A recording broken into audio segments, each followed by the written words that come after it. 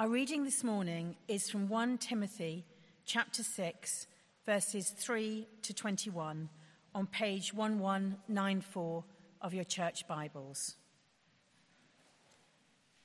That's 1 Timothy chapter 6, verses 3 to 21 on page 1194. These are the things you are to teach and insist on.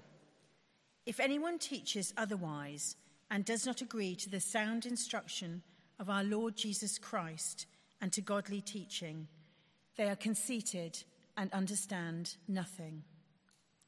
They have an unhealthy interest in controversies and quarrels about words that result in envy, strife, malicious talk, evil suspicions, and constant friction between people of corrupt mind, who have been robbed of the truth and who think that godliness is a means to financial gain. But godliness with contentment is great gain. For we brought nothing into the world, and we can take nothing out of it. But if we have food and clothing, we will be content with that. Those who want to get rich fall into temptation and a trap, and into many foolish and harmful desires that plunge people into ruin and destruction. For the love of money is a root of all kinds of evil. Some people eager for money have wandered from the faith and pierced themselves with many griefs. But you, man of God, flee from all this and pursue righteousness, godliness, faith, love, endurance, and gentleness. Fight the good fight of the faith. Take hold of the eternal life to which you were called when you made your good confession in the presence of many witnesses. In the sight of God, who gives life to everything, and of Jesus Christ, who, while testifying before Pontius Pilate, made the good confession, I charge you to keep this command without spot or blame until the appearing of our Lord Jesus Christ, which God will bring about in his own time. God, the blessed and only ruler, the King of kings and Lord of lords, who alone is immortal and who lives in unapproachable light, whom no one has seen or can see. To him be honor and might forever. Amen.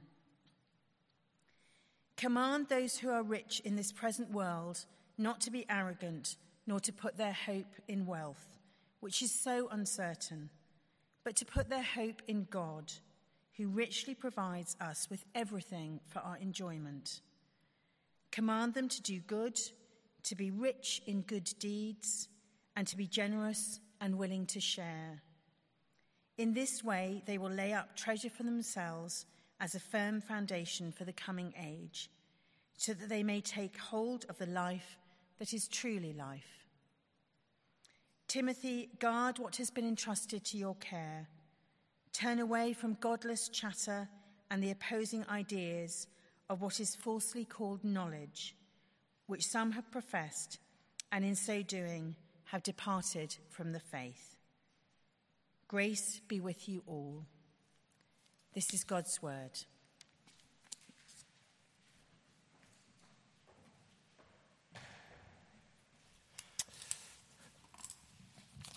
Okay, thank you. Let me lead us in prayer, and then we'll jump into our last look at 1 Timothy together. Let's pray together.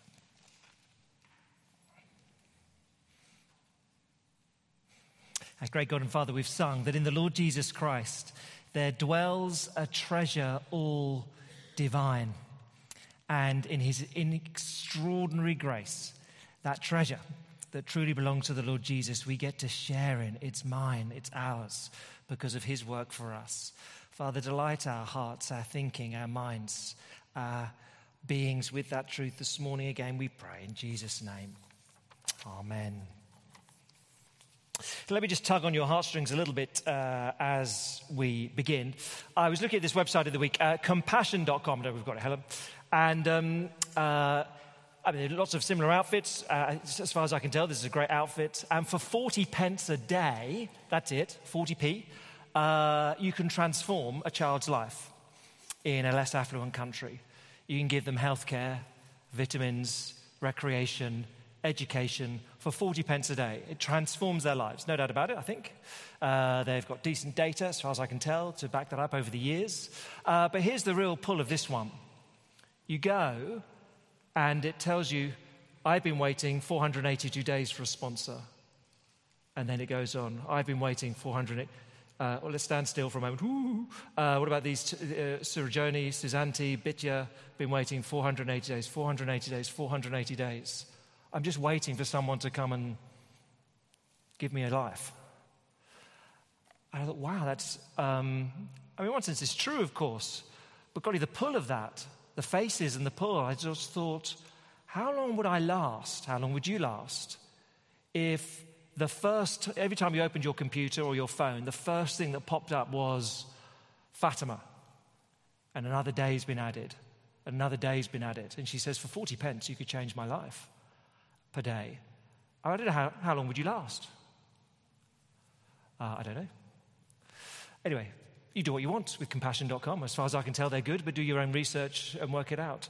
But the reason I show you that is because that's quite a good outfit, I think, doing a pretty noble work. But we do know, don't we, that all day, every day, the culture in the world is saying to us, you've got to do this, you've got to do this, you've got to buy this. Look at these home supplements, look at these holiday supplements, look at these lifestyle supplements. And all day long, we open up our phones, our newspapers, the news. It's like, you've got to do this, you've got to buy that. See, if you think something like compassion.com is a bit of that's a bit of a pull, a bit aggressive as a campaign strategy, don't be naive of what the world, the culture around us is doing all the time. You must consume. You must improve your lifestyle. You must spend more on yourself all day long. And if we don't recognize that, well, we're pretty foolish, I think. I've got into reading about money and its impact on all sorts of different senses this week as a consequence of 1 Timothy 6. And one thing that a lot of reports would say that in churches, in Bible-teaching churches, spending habits trump theology most of the time. So you can believe one thing, but your habits trump your beliefs. I thought that's very interesting. How they sort of tables and graphs and things to demonstrate it. And you think, well, maybe, I don't know, I haven't looked at enough of that. But I thought that was a very challenging comment. Just basically further observations. All of us, whether you're a Christian or not a Christian, we all have a spending personality. All of us. We may be thrifty saver. We may be impulse purchaser. We may be studied, planned, read which magazine for a year purchaser. But we all have actually a sort of pattern. We all have our habits, and they determine what we do. Now, I tell you all that because I found actually 1 Timothy 6 a bit of a bucket of water in the face, personally, this week, because it's a pretty challenging passage on how we use our money. And in fact, what you want to be with your money. And if I had a summary, I think 1 Timothy 6 would say to you and me, use your money for godliness. Don't let it be a trap. Okay? Make sure money is a tool. Money is a good tool for godliness. Don't let it be a trap. And it can very easily be one. This then, after 3 months, is our last look at 1 Timothy, and you get the sort of somewhat of a summary at the end of this chapter, chapter 6, verse 20-21.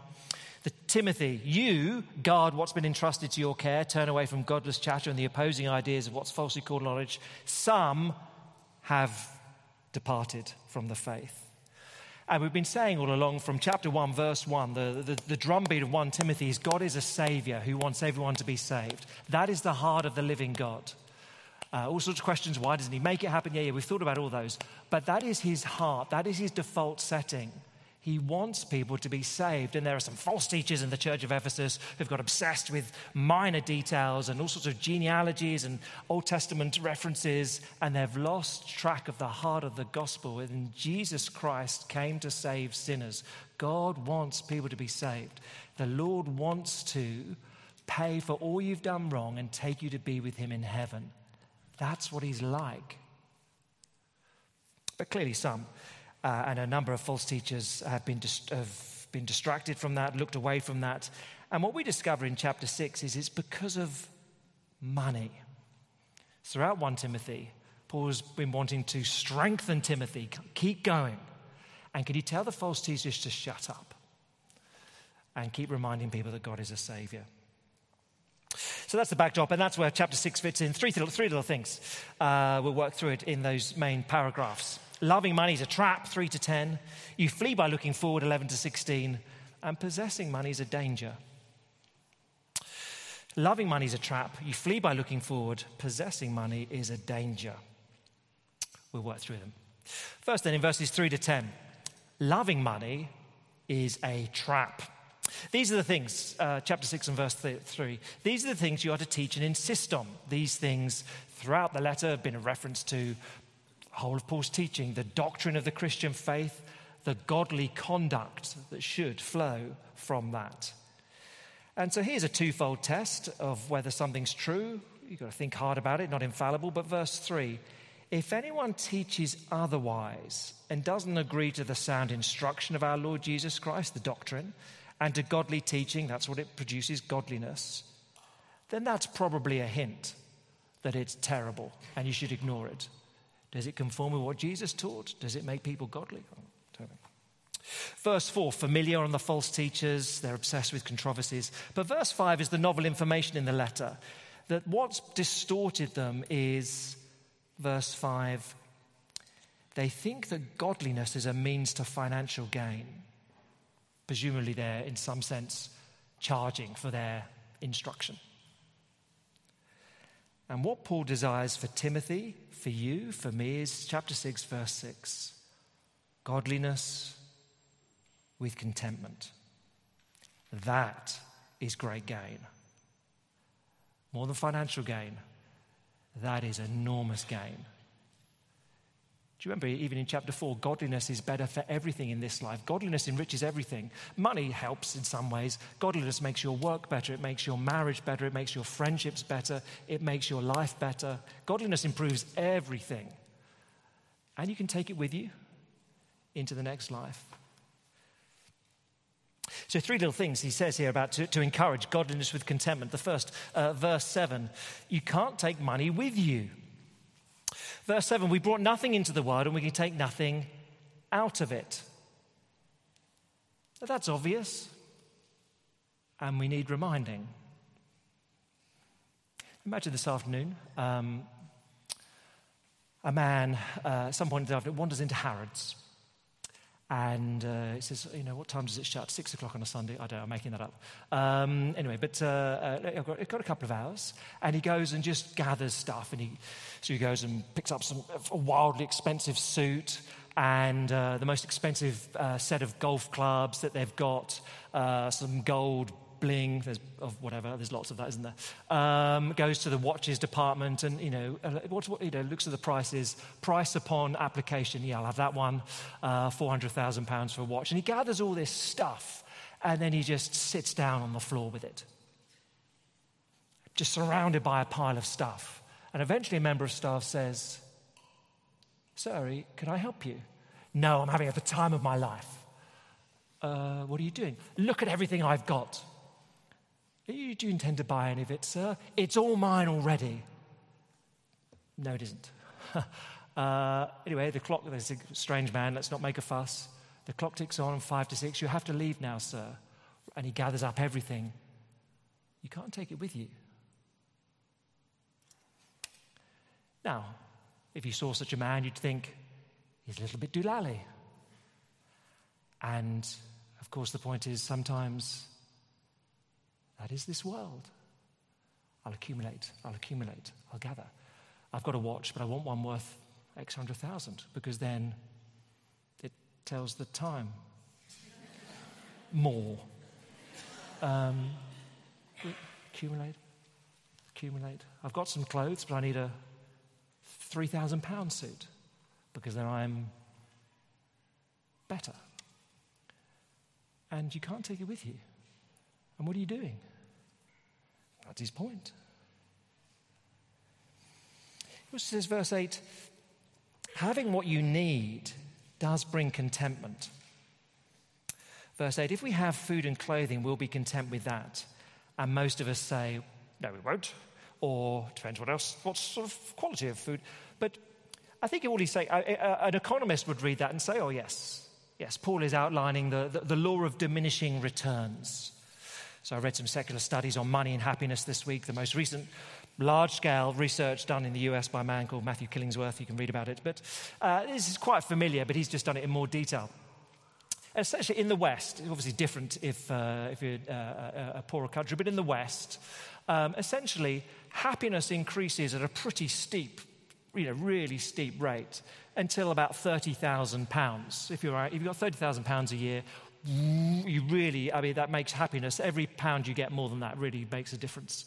And then it really starts to tail off. It still goes up. And then at 50,000, it pretty much plateaus, and the incremental increase is diddy. But you can keep going. It will make a marginal difference. But then the magic number for his research, because he's writing it for the wealthy really, at 150,000, the only way to make yourself happier is to give it away. Above 150,000 of your income. You cannot make yourself happier by just getting more or better. It just doesn't work anymore. It works tiny amounts between 50 and 150. But the only way you can make yourself happier is to give it away above that point. Now, of course, most of you sitting there think, well, that's such important information on my £500,000 a year. I know. But the point is, just Paul's point, there's a law of diminishing returns here. And once you've got a house to live in, not necessarily to own, but you're housed and you're clothed and you're fed and you've got warmth. After that, you can be a bit happier, but it's not very much more. Beyond that, it's relationships, it's people, it's knowing the Lord. Of course, makes the biggest difference. So look, having what you need brings contentment. And then his last little comment, here, verse 9. Those who want to get rich fall into temptation and a trap. A desire for riches is a trap. It's really interesting, and grammatically it's perhaps clearer than in the English. You can be tempted in any sorts of ways, of course. All of us can be tempted to lies or whatever it may be. But the desire to get rich opens a door to new temptations. If you, verse 9, want to get rich, you fall into, you've gone through a door, and there's a whole new world of temptations opened to you that you wouldn't otherwise be exposed to. And maybe sometimes you see that. I think of a guy I know in his 60s. I've known him for decades. I've always been really impressed. He's just been pretty indifferent to money, very generous with his money, in frivolous ways, in sort of serious Christian ways, just very generous. And he's got to his 60s, and all of a sudden, I think he sees the clock and retirement, and he's a bit more concerned about money. And you just observe, all of a sudden, hold on a minute, your decision-making's gone pretty wonky here. And you're taking some really strange decisions here. And all of a sudden, mid-60s, this door is opened, and there's a whole world of temptations, and I think he might be running into it. It was never there before. But all of a sudden, the desire for wealth has come upon him. Be careful, says Paul, because the desire to get rich is a trap. I slightly got obsessed with this week. I started thinking about traps. And mouse traps. We've got a mouse trap. We swear our mouse traps at home. We've thrown them away. That's annoying. But can you imagine a man-sized mouse trap? That rather than a little bit of cheese or Nutella or whatever it is, peanut butter that you put into to catch the mice, It's just a bag of money. Well, you don't have to imagine there's a bloke who's made one. It's extraordinary. It's like a man-sized, and you see it, that's halfway through. Don't waste your time like I did. But you can go on, and he starts off with watermelons, and they're smashed, and coconuts, and they're smashed. And then he puts a polystyrene man on, and he's just absolutely destroyed. But it's extraordinary. It's a trap, says Paul. The love of money is a trap. And bring it back. That I think have that in your head. And the next time you find yourself saying, I need more money for X, just think, I don't want to be in the trap. It's helped me this week. I just offer it to you. Don't make one. Feel free to waste 5 minutes of your life going and viewing the bloke, man-sized mousetrap. That'll get you there. It's actually very entertaining. But it was most entertaining because he's making this thing and his wife's like, what are you doing? And you think, I recognise that sort of dynamic going on. But it's a trap. Verse 9. Those who want to get rich fall into temptation and a trap and into many foolish and harmful desires that plunge people into ruin and destruction. He's piling up the language there. Verse 10, the love of money is a root of all kinds of evil. Money is neutral, it's a tool. You can use it for godliness. But if you love it, well, you're opening yourself up to all sorts of temptations. It's a root of all kinds of evil. And here in Ephesus, some people eager for money have wandered from the faith and pierced themselves with many griefs. It's such a vivid picture, isn't it? You find yourself saying, I just need more money. You may as well go and buy a box of drawing pins and stick them all over your head and pierce yourself many times as a reminder that I don't want to do that. Don't do that. I don't want to be pierced with many griefs. If I obsess about money too much, I may end up like these people in Ephesus and wander away from the faith.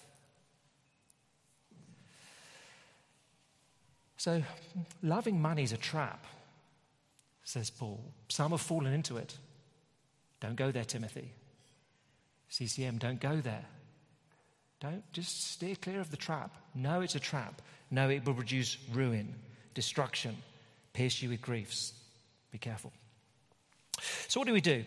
How do we avoid the trap? Well, the advice here, second thing, so if loving money is a trap, verses 3 to 10, verses 11 to 16, you flee it by looking forward. That's what you're meant to do.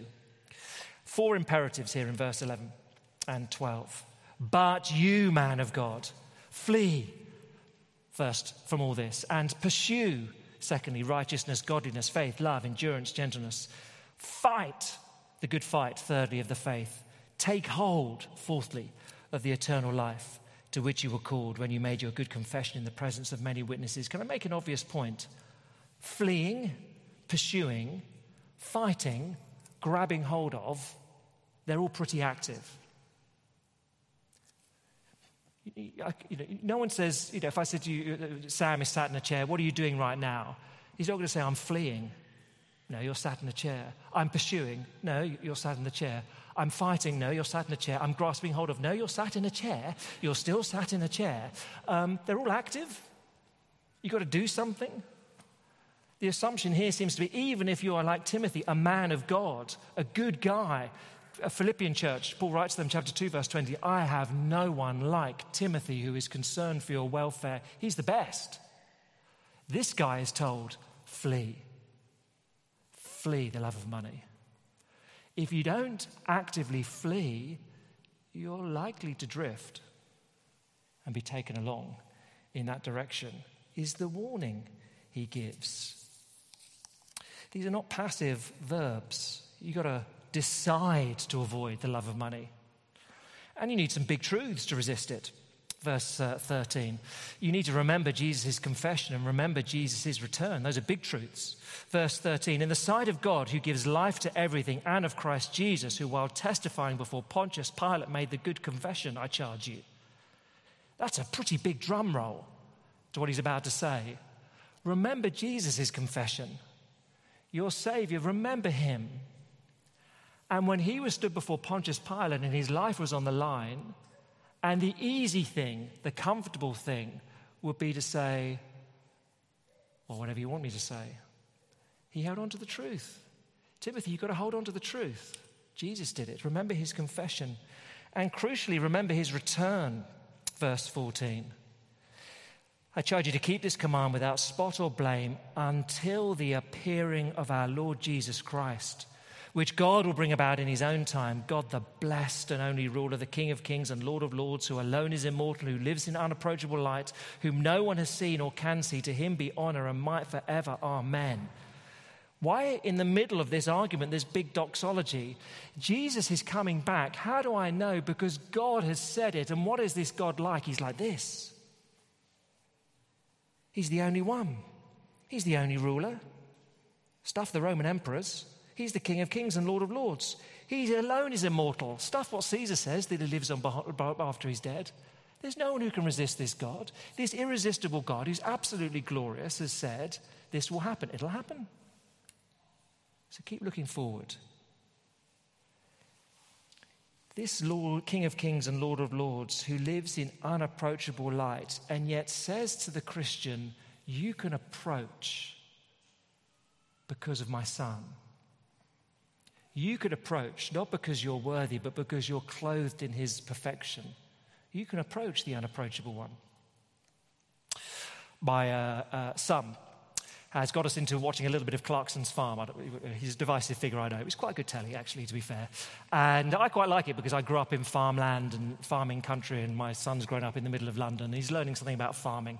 So that's a win, I think. And whatever. It's Jeremy Clarkson, so take it or leave it. But it's quite good. And there was one episode about lambing. He bought some lambs, and he's clueless. So basically, he's like the Muppet who's teaching all the other Muppets who know nothing about farming. What's going on? And did you know? What happens if you get a lamb born and it's an orphan? Mum dies in some point. You got an orphan lamb. What do you do? Because if you take a lamb up to another mum goes, "You're not mine," and sort of butts it away, and will kick it away and say, "Get away! You've got nothing." It's unapproachable, mum sheep. Do you know what they do? It's very clever. They make a little suit from like compression. What do you call it when you, I should have looked this up. When you've done an injury and you've got a dodgy elbow, look, compression socks, those sort of things, or you wear on an airplane. They make a little suit out of that and they put it on one of the natural kids for a couple of hours, and then they put the suit on the orphan. And then the orphan goes up to mum, and mum goes, "Yeah, you can come in." It's very clever. I mean, it's simple, isn't it? Very clever. Now, the Lord is not stupid. He's not fooled by a suit. But the point is, none of us can naturally come before the unapproachable one because he's perfect and we're not. But if you trust in Jesus and are clothed in Jesus, you can approach the unapproachable one because you're clothed in his perfection. And so keep looking forward to that, to standing in the glorious presence of God, the blessed and only ruler, the immortal one who lives in unapproachable light, but you can go near. Keep looking forward to that, Timothy, you and me. Loving money is a trap. You flee by looking forward. Last, possessing money is a danger. Different here. Verses 17 to 19. Verses 3 to 10, condemnation of those who are trying to get rich. Verses 17 to 19, a warning to those who are rich. So not the same condemnation, but just a warning. And at that point, most of us go, "Phew, I'm not rich." And of course, then we think, well, what does that even mean in a global world? Because if you earn more than £26,000 per annum, you're in the top 1% globally. Well, that's ridiculous because they don't have to live in London with its costs. I know, but we are rich. If you earn more than £38,000, apparently, that's the top 10% of UK earners. Yeah, but they don't have to live in London. They're living in Yorkshire. Whatever, I know all the caveats to it. But broadly speaking, most of us here, we have food, we have clothing, we have heating, We have a roof over our heads at night.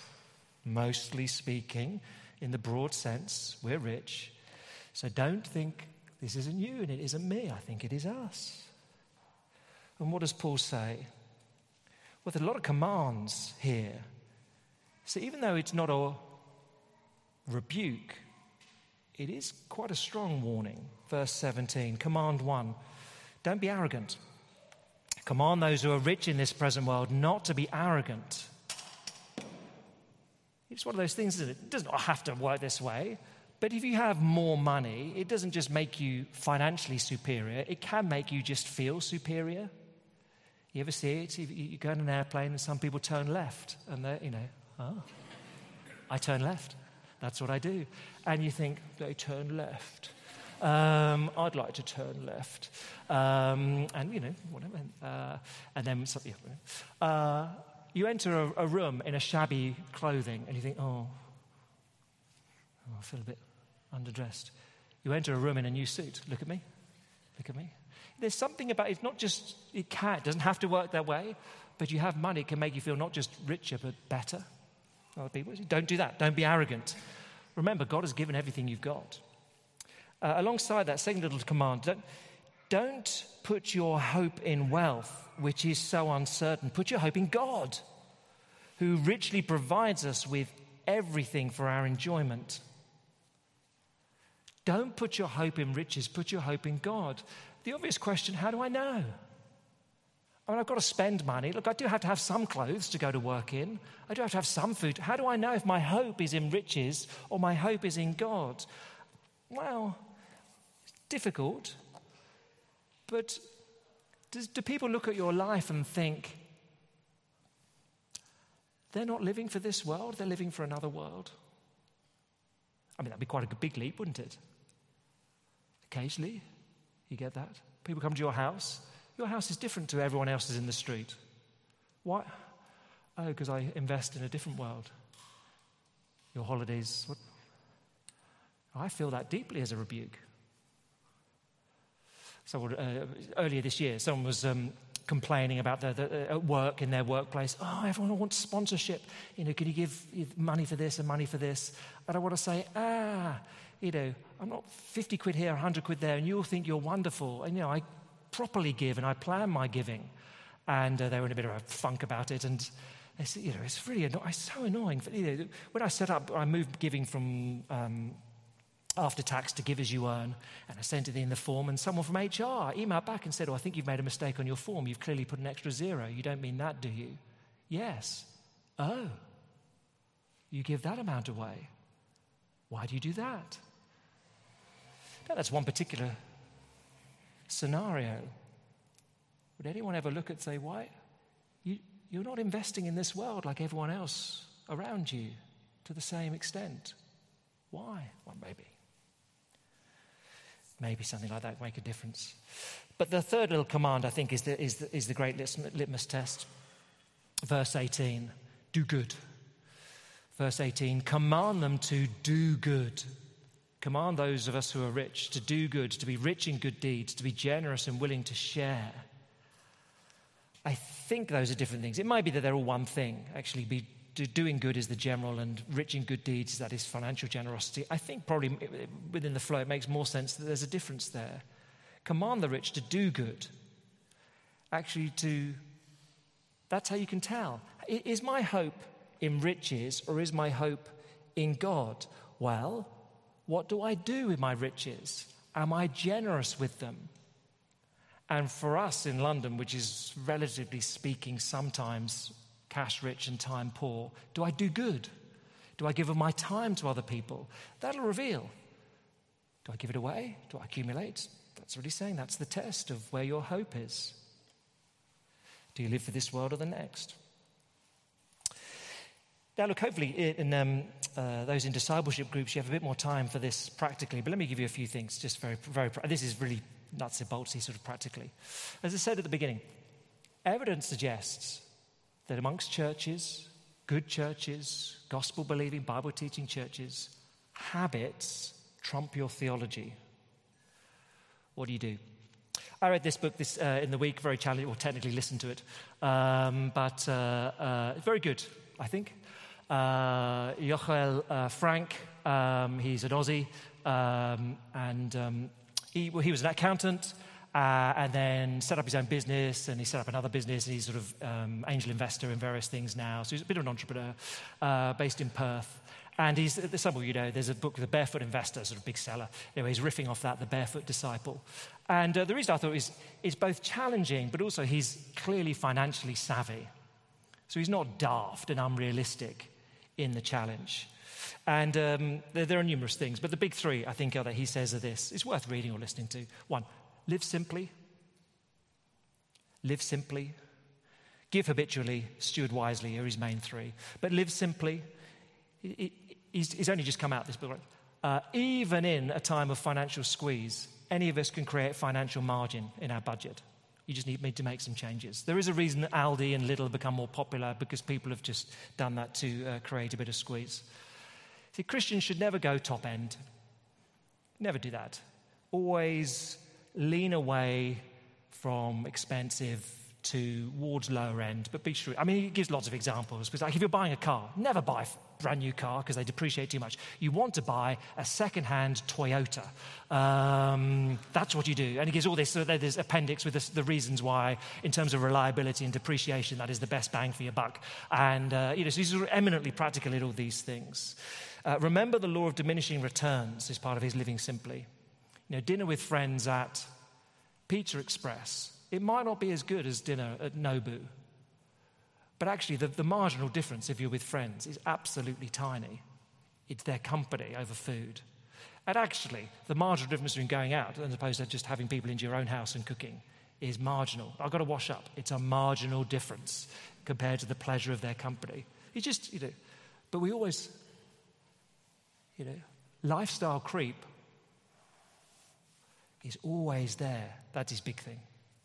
Live simply, give habitually. He says you just have to start giving. Break the grip of greed on your heart. You just have to do it. You have to give habitually. Nothing makes you better steward financially than just doing it. You just got to crack on. And then steward wisely. And his point there is the biggest bang for your buck comes from investing in eternity. Because it's an investment that lasts forever. It isn't just grabbing hold of a Rolex in Harrods for an hour. It lasts forever. Verse 19. Come on, those who are rich, to be rich in good deeds, to be generous, willing to share. In this way, they'll lay up treasure for themselves as a firm foundation for the coming age, so that they may take hold of the life that is truly life. Clearly picking up on Jesus' teaching. We all struggle with delayed gratification.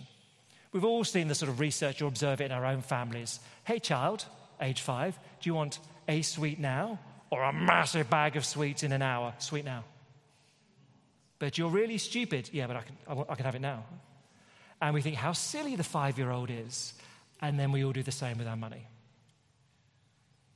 Gratification now. But you get a lot more if you invest and put your treasure in heaven. Now.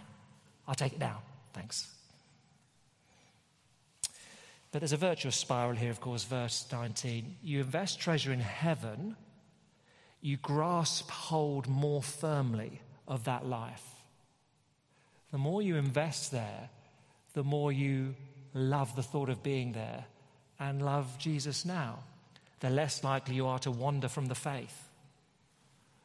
So you invest there, not only the returns exponential and without risk, but it benefits you now.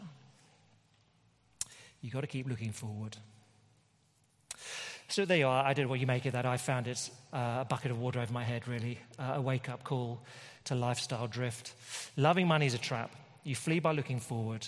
Possessing money is a danger. Use your money to grow in godliness. Don't let it be a trap.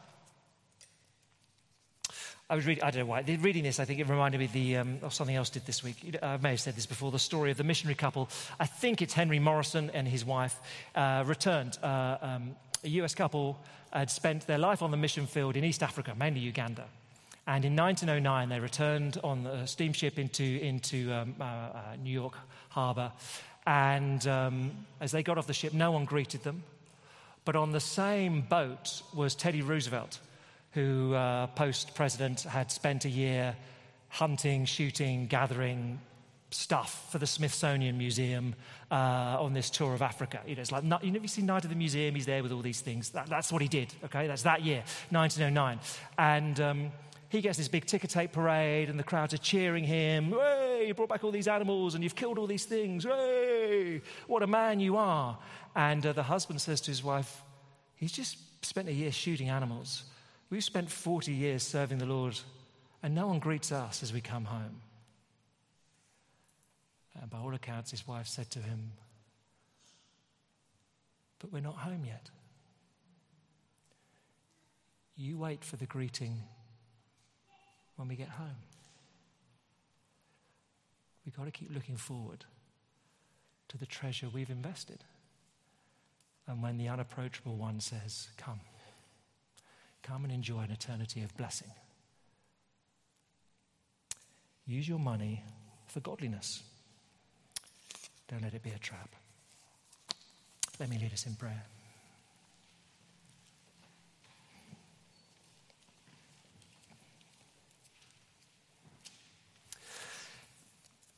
Our great God and Father, here are truths that most of us know. We've heard them many times before. We know the danger of money. Father, would we not just know it, but would we do something about it? Would actually we improve our habits for good? Would we recognize the danger that we drift with a lifestyle creep? We drift further away in our affections from the Lord Jesus, and therefore would we be active? Would we flee from that danger? Would we pursue righteousness? Would we invest in the kingdom to come, knowing that that day we'll be home and thrilled with what we've done and how we've invested? Do ask it in Jesus' great name.